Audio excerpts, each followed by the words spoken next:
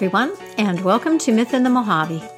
30 minutes of storytelling and conversation about mythology and why it's important to our lives today. I'm your personal mythologist, Catherine Svela. Wherever you may be in this wide, beautiful, crazy world of ours, you are part of this story circle. Today I want to talk about a story from Arthurian times called Percival and the Fisher King, about Percival's quest for the Holy Grail. And this is a story that I've told before. What I'm going to do today is going to be a little bit of a paraphrase, so I invite you to find the longer versions.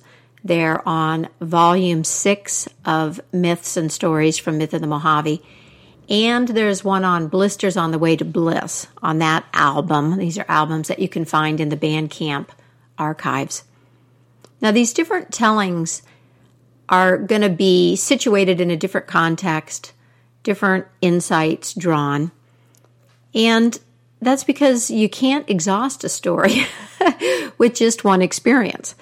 Believe me, I've gone back to some of these over and over and over again. The fact is, as one of my old professors, David Miller, said, myths don't ground, they open. Myths don't ground, they open. They open our perspective. They open our hearts. They open up possibilities. And that is one of the healing aspects of mythology and of work with the old stories, that they break things open. They can help us see the self-constructed boxes and give us a hammer to beat our way out. Another healing aspect is meaning. It's often been said that no matter what happens to you, if you have the right context, that is, if you have the right story, you can survive it. And you can survive it because the experience has meaning. It's meaningful. It has meaning. What you've experienced matters in a sense beyond the personal because others have experienced it. I mean, hey, there's a story about it. But it means more than that because when you talk about meaning in a story, we're not talking about something that's definitive or predictive. When I say that a story lends meaning or a story is meaningful, I don't mean that you're told what something means or what a story means, but that as a carrier of values, you can find or make meaning out of a story. You can discover or better articulate what you value also, what matters to you, what you love and will organize your life around. It's so important to know this, the meaning that you find in a story. If you uncover the values underneath, it's a pathway to purpose. And yet many people don't know this. They don't consciously know what their values are. And going on that search, figuring that out for yourself, articulating it for yourself, that's not something that everyone is taught. It's certainly not something that mainstream culture encourages. The world that we live in now is full of people who want to tell us what's important and how to live. But a story can show you. If you didn't have somebody highlight this task for you as part of becoming yourself, a story can show you if you reflect on it. And this is, as I say, another healing and teaching aspect of the meaning inherent in the old stories, in the ones that are known collectively. Now, this might all sound a little bit abstract and kind of heady or everything, so let me give you an example. I've told a story called How Coyote Brought Fire to the People. You can find that in the Bandcamp archives too, by the way. And in this story, Trickster Coyote, organizes all of the animal people into a relay team. And this relay team then manages to steal fire from the Skookums, who live up on a high mountain, and bring it down into the village where all the animal people are going to be able to use it and take possession of it. And in one group that I told this story to, people very quickly focused on how each one of the animals did what it could. The ones that could run fast, ran fast. The ones that could swim, swam. The ones that hopped, hopped. And the effect of all of these contributions was that an important deed was accomplished. An important tool was acquired for the whole community. And as the discussion developed, this group gathered in that moment realized how much juice this particular part of the story had for them, which then led them to realize how much they value collaboration and the desire to be part of a community project. And not only the desire to be part of a community project, but to find a way to contribute what they were capable of doing and valuing that themselves. Now, this might all seem rather obvious, but if you have an insight like this, and it sticks with you and feeds your process, then it can become a very valuable touchstone. Now, values and purpose, those two themes lie at the heart of the story of Percival. In fact, you could say that the Holy Grail is the thing that you value most. Your highest aspiration or your deepest longing. Maybe it's the self with a capital S, or knowledge of the one, the beloved, the divine. That's up to you to decide.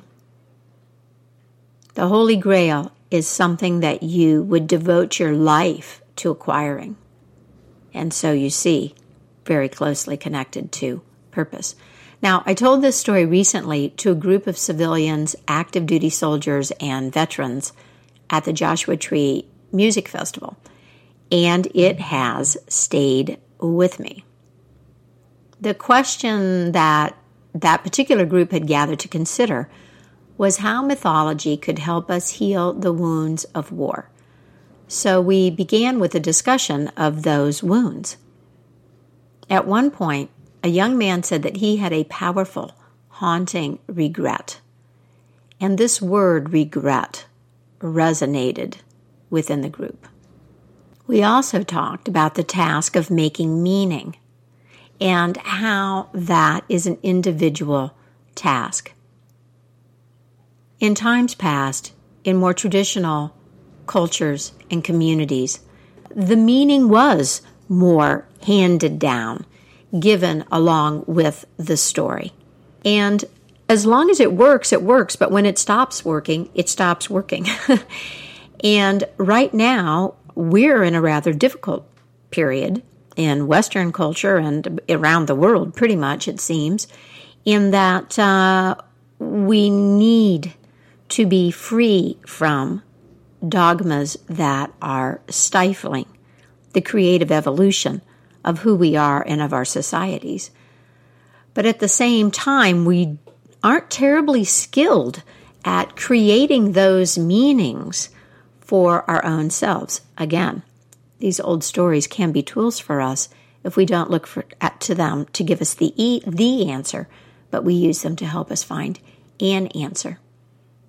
And this dilemma, this opportunity and also difficulty that we're living with right now, because we don't have one prescribed story and meaning and object to life. That theme is also part of the story of Percival. The story was first written down at a time when our modern concept of the individual as a person with the freedom to think and love and follow his or her own conscience was first emerging. This is something that Joseph Campbell talks about in his handling of this story. And as I say, because it is connected to conscience and value and purpose, it's a tremendous opportunity, and it's also very difficult. This story and the emergence of this concept of the individual, that was several hundred years ago, and we are still in the cultural process. Well, being with this group of people, with this theme of the individual need to make meaning and this notion of regret, led me to tell the story of Percival to this group. And I think you'll see why that is. Though, as always, I encourage you to tend to your own moments as I'm paraphrasing this story. And let your response to the story be important for you. So when the story begins, we have this young man named Percival, and he has been living his entire life deep in the heart of the remote woods with only his mother. Only his mother. And, of course, she has taken very good care of her darling young son. But now one day he is out hunting by himself, and he sees this incredible sight. He sees this bright light flashing silver on something through the trees, and he sees colored banners waving, and he has no idea what this is. It's 5 knights who are riding their horses through the woods, but he thinks maybe they're angels, which is something that his mom has told him about. And so when these 5 knights get closer, he falls down on his knees in front of them and looks up at them and says, "Oh, are you angels? Are you angels?" And the leader of the knights motions for him to get up and says, "No, young man, we're not angels, we're knights." And of course they think this is rather strange that he could be so naive. And they have a little bit of conversation with him, and Percival says, "Well, how do you get to be a knight?" And they tell him that King Arthur makes knights. And he asks them where he can find King Arthur, and they say, "Well, you can find him at his court in Carlisle." And then they ride on. Well, Percival is so excited about this, he forgets all about hunting, and he goes straight home and tells his mother that he's seen the knights. And he tells her, furthermore, that he is going to go and find King Arthur and become a knight too. His mother tries to discourage him from this. "My darling young son," she says, "you have been raised here without a father or even an uncle because your father and your uncle were knights, and they were killed. It's a very dangerous profession. So I beg you, please don't go. Stay here, safe with me." But he could not be dissuaded. This was the call of destiny, you see. He could not be dissuaded, and so eventually she made him a set of clothes and packed up some food, and he got on his pony and he was ready to go. She said, "Okay, since you're going to go, let me give you a little bit of advice. Honor the ladies and come to their aid. Never take more than a kiss or a ring as a token. Learn the names of your companions, and when you see a church, that's God's house, so you go inside and pray for honor and for joy." And Percival kissed his mother goodbye and said, "Yes, I've got it all. I'll take your advice," and rode off down the road. He was very impatient to go and find King Arthur.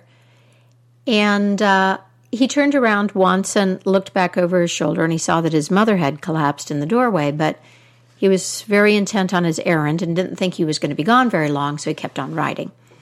After a little while, we don't know how long, he came to a clearing, and there was a very beautiful scarlet and gold pavilion, a big tent set up in the center of it. And Percival thought it was so beautiful that it must be a church. So he rode up to it, and he just rode right inside the tent, and he found a beautiful young woman and a table spread with a sumptuous feast.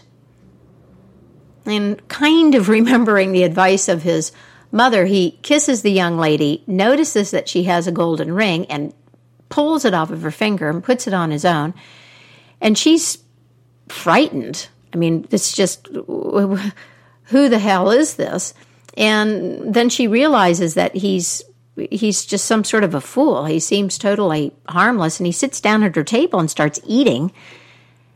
And she says, I'm waiting here for my knight, and if he comes along and finds you here, he's going to be very upset.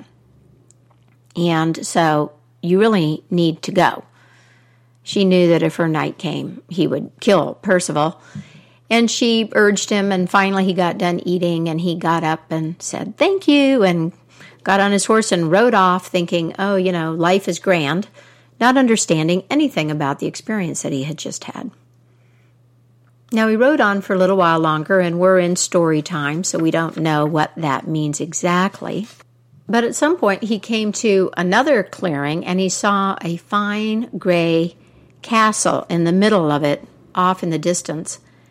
And as he drew near the castle, a very large knight in a full suit of red armor came riding towards him.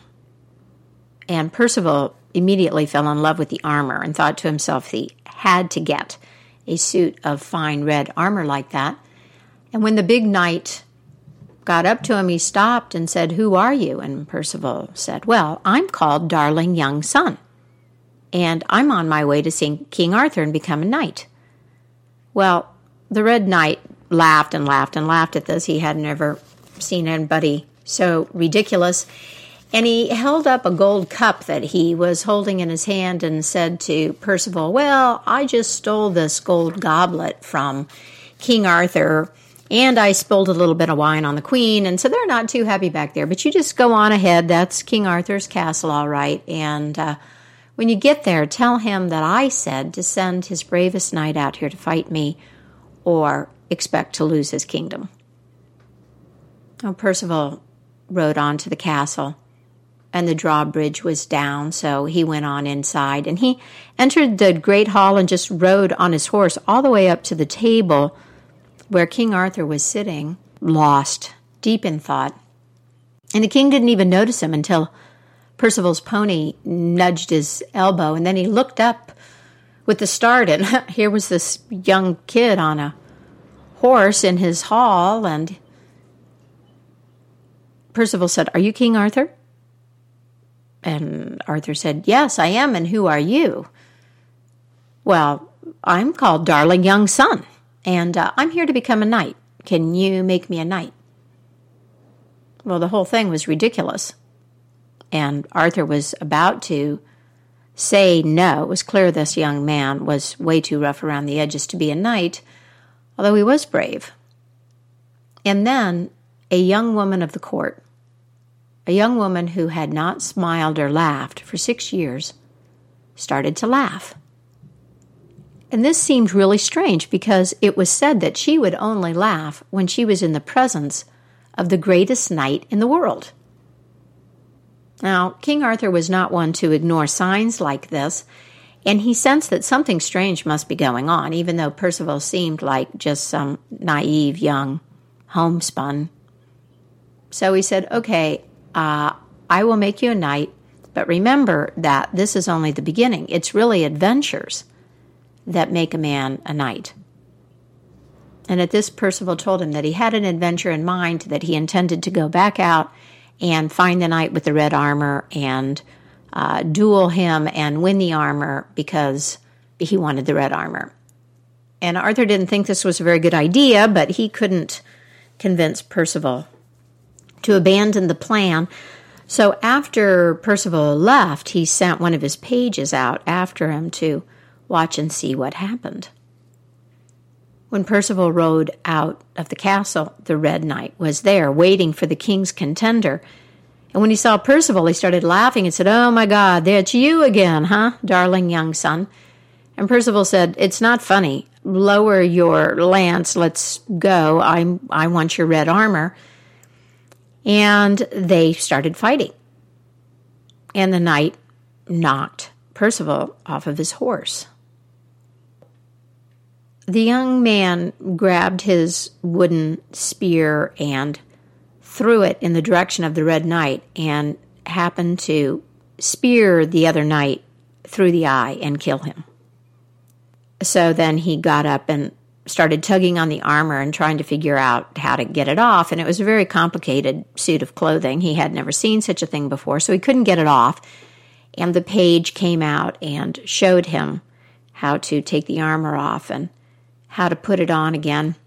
He urged Percival to take the padded silk suit that the knights typically wore underneath the armor, and Percival wouldn't do it. He did not want to replace the clothing that his mother had given him.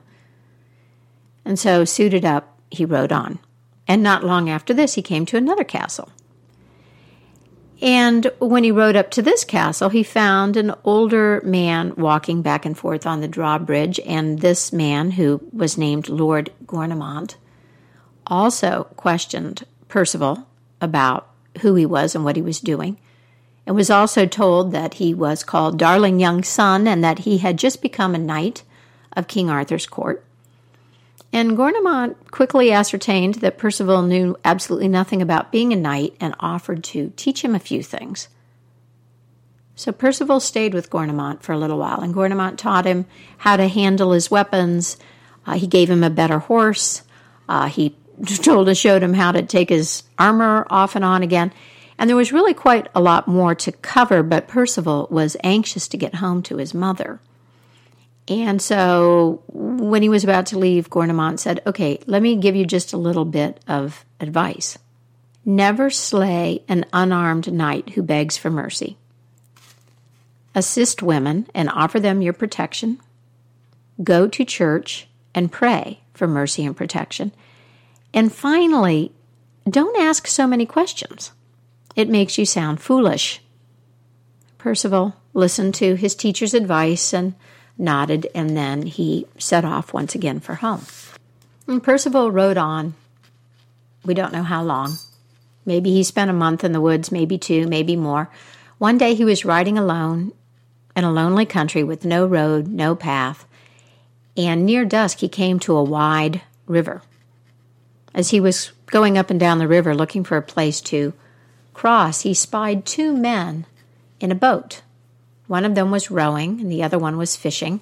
And the men saw him and called out to him and told him that there wasn't a bridge for many miles and offered him refuge at their nearby castle. Percival rode in the direction that they pointed, into a valley between some hills, and for a while he didn't see anything, and just when he was starting to get really annoyed at the men and thinking that they had given him the wrong directions, he spied the turrets peeking through the trees and went to the castle. And this was a grand castle, a very fine castle. The drawbridge was lowered, and so he went in, and when he got off his horse and went into the hall, he found that it was filled with people in fine clothes who were all gathered around various tables eating, and the lord of the castle, who was none other than the fisherman, was laying on a couch in front of a blazing fire. "Forgive me," said the king, "for not standing up. I was wounded many years ago, and I can't walk or stand." And the 2 men talked for a while. The king gave Percival a sword as a gift, and while they were talking and eating, an incredible thing happened. A door opened at the far end of the hall, and this procession emerged. There was a young man carrying a beautiful, huge candelabra, and then there was another young man carrying a lance in front of him. And when they got close, Percival saw that a single drop of blood emerged from the lance and rolled down and dropped onto the young man's hand. And he was astonished at this. And then a beautiful maiden came in and followed this bleeding lance, and she was holding a golden grail that was decorated with beautiful gemstones, and it shimmered with such a dazzling light that for a moment it didn't even seem like the candles in the room could be lit. And this procession crossed the hall and then went into a room on the opposite side, and then the door was closed. Well, Percival was consumed with great curiosity about this, but he remembered what Gornemont said about asking questions and appearing foolish, and so he didn't say anything. This procession went by 3 times, and every time he wondered about it and refrained from asking about it. And finally, it was late, and the king was groaning with pain and ready to go to bed, and so he said good night, and all of the people dispersed, and a bed was made for Percival there in the hall. And as he lay there in the darkness, he recalled the mysteries of the evening and decided that he would ask a servant about it in the morning, and then he fell asleep. But the next morning when he woke up, He was completely by himself. His clothes were cleaned, his armor was shined, his horse was fed and saddled and waiting for him, but there was absolutely no sign of anyone else anywhere. So he got on his horse and left the castle. And as they were going over the drawbridge, it started going up. And his horse had to leap at the last minute so that they wouldn't get trapped. And when he got to the other side, he turned around and looked around, trying to figure out who had raised the drawbridge on him, and he still didn't see anybody. And he called out, and nobody answered. So at last he rode on into the woods. And he hadn't come far when he came across a beautiful young woman sitting on the ground, cradling the corpse of a dead knight in her arms. "Can I help you?" Percival asked her, and she said, "Well, only if you can bring him back to life." "But where did you come from? There is no lodging anywhere nearby." "Well, there's a castle just over those hills," said Percival. And then the young woman shook her head. "No, you must have been in the Grail Castle, in the company of the Fisher King. Tell me, did you see the lance that bleeds?" And Percival nodded yes, he had seen that. "Did you see the Grail?" she asked, and he nodded again. He had seen the lance and the Grail. "These are very great mysteries," she observed. "Tell me, what did you do?" Nothing," said Percival. "I did nothing." "Oh, well, now that's bad news," said the young woman. "If you would have asked a question, you could have healed the king and his lands, but now the suffering is going to continue." "Who are you? What is your name?" And Percival said, "I'm Percival of Wales." And for the first time, you see, he knew who he was on the heels of this tremendous mistake.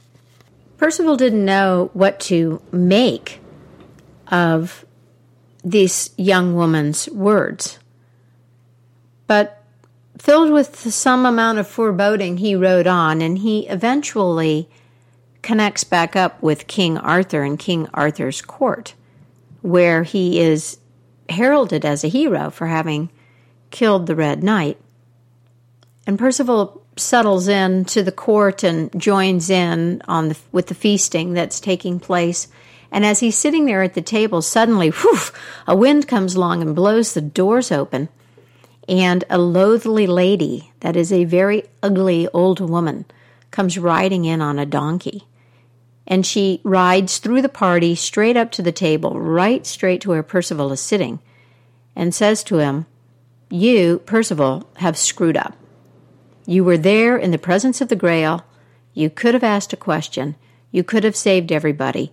And you didn't do it because you are a fool and a coward." When she was done berating him, she turned around and rode out.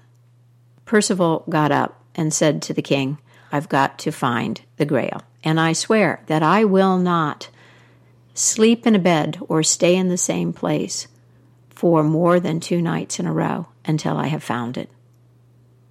And he left to begin his quest in earnest for the Holy Grail.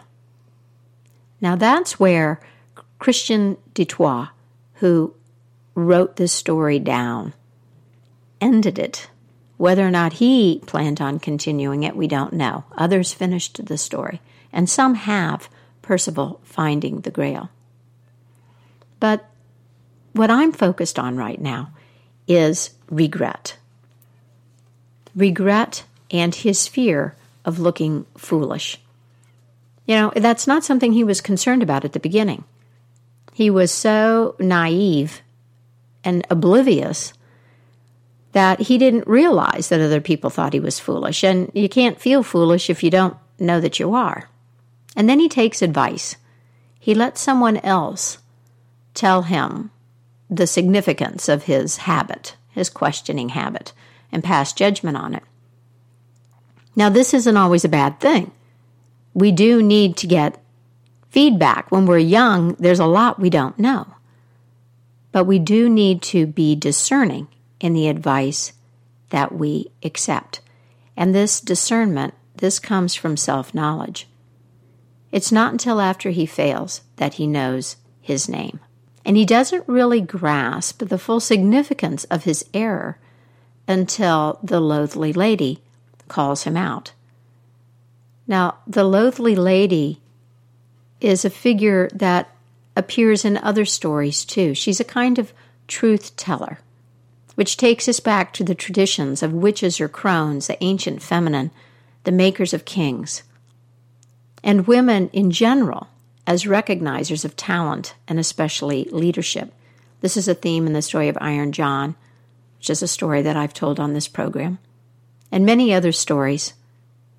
The Celtic tradition and Native American traditions, and likely others, recognize that women, the feminine, as being closer to the mysteries of life and death, tasked with the responsibility of nurturing community and family and all relationships, including the human relationship to the earth, that given the responsibility of maintaining those relationships, of valuing those connections upon which life depends, that they are the ones best suited to recognize who should be leading the community.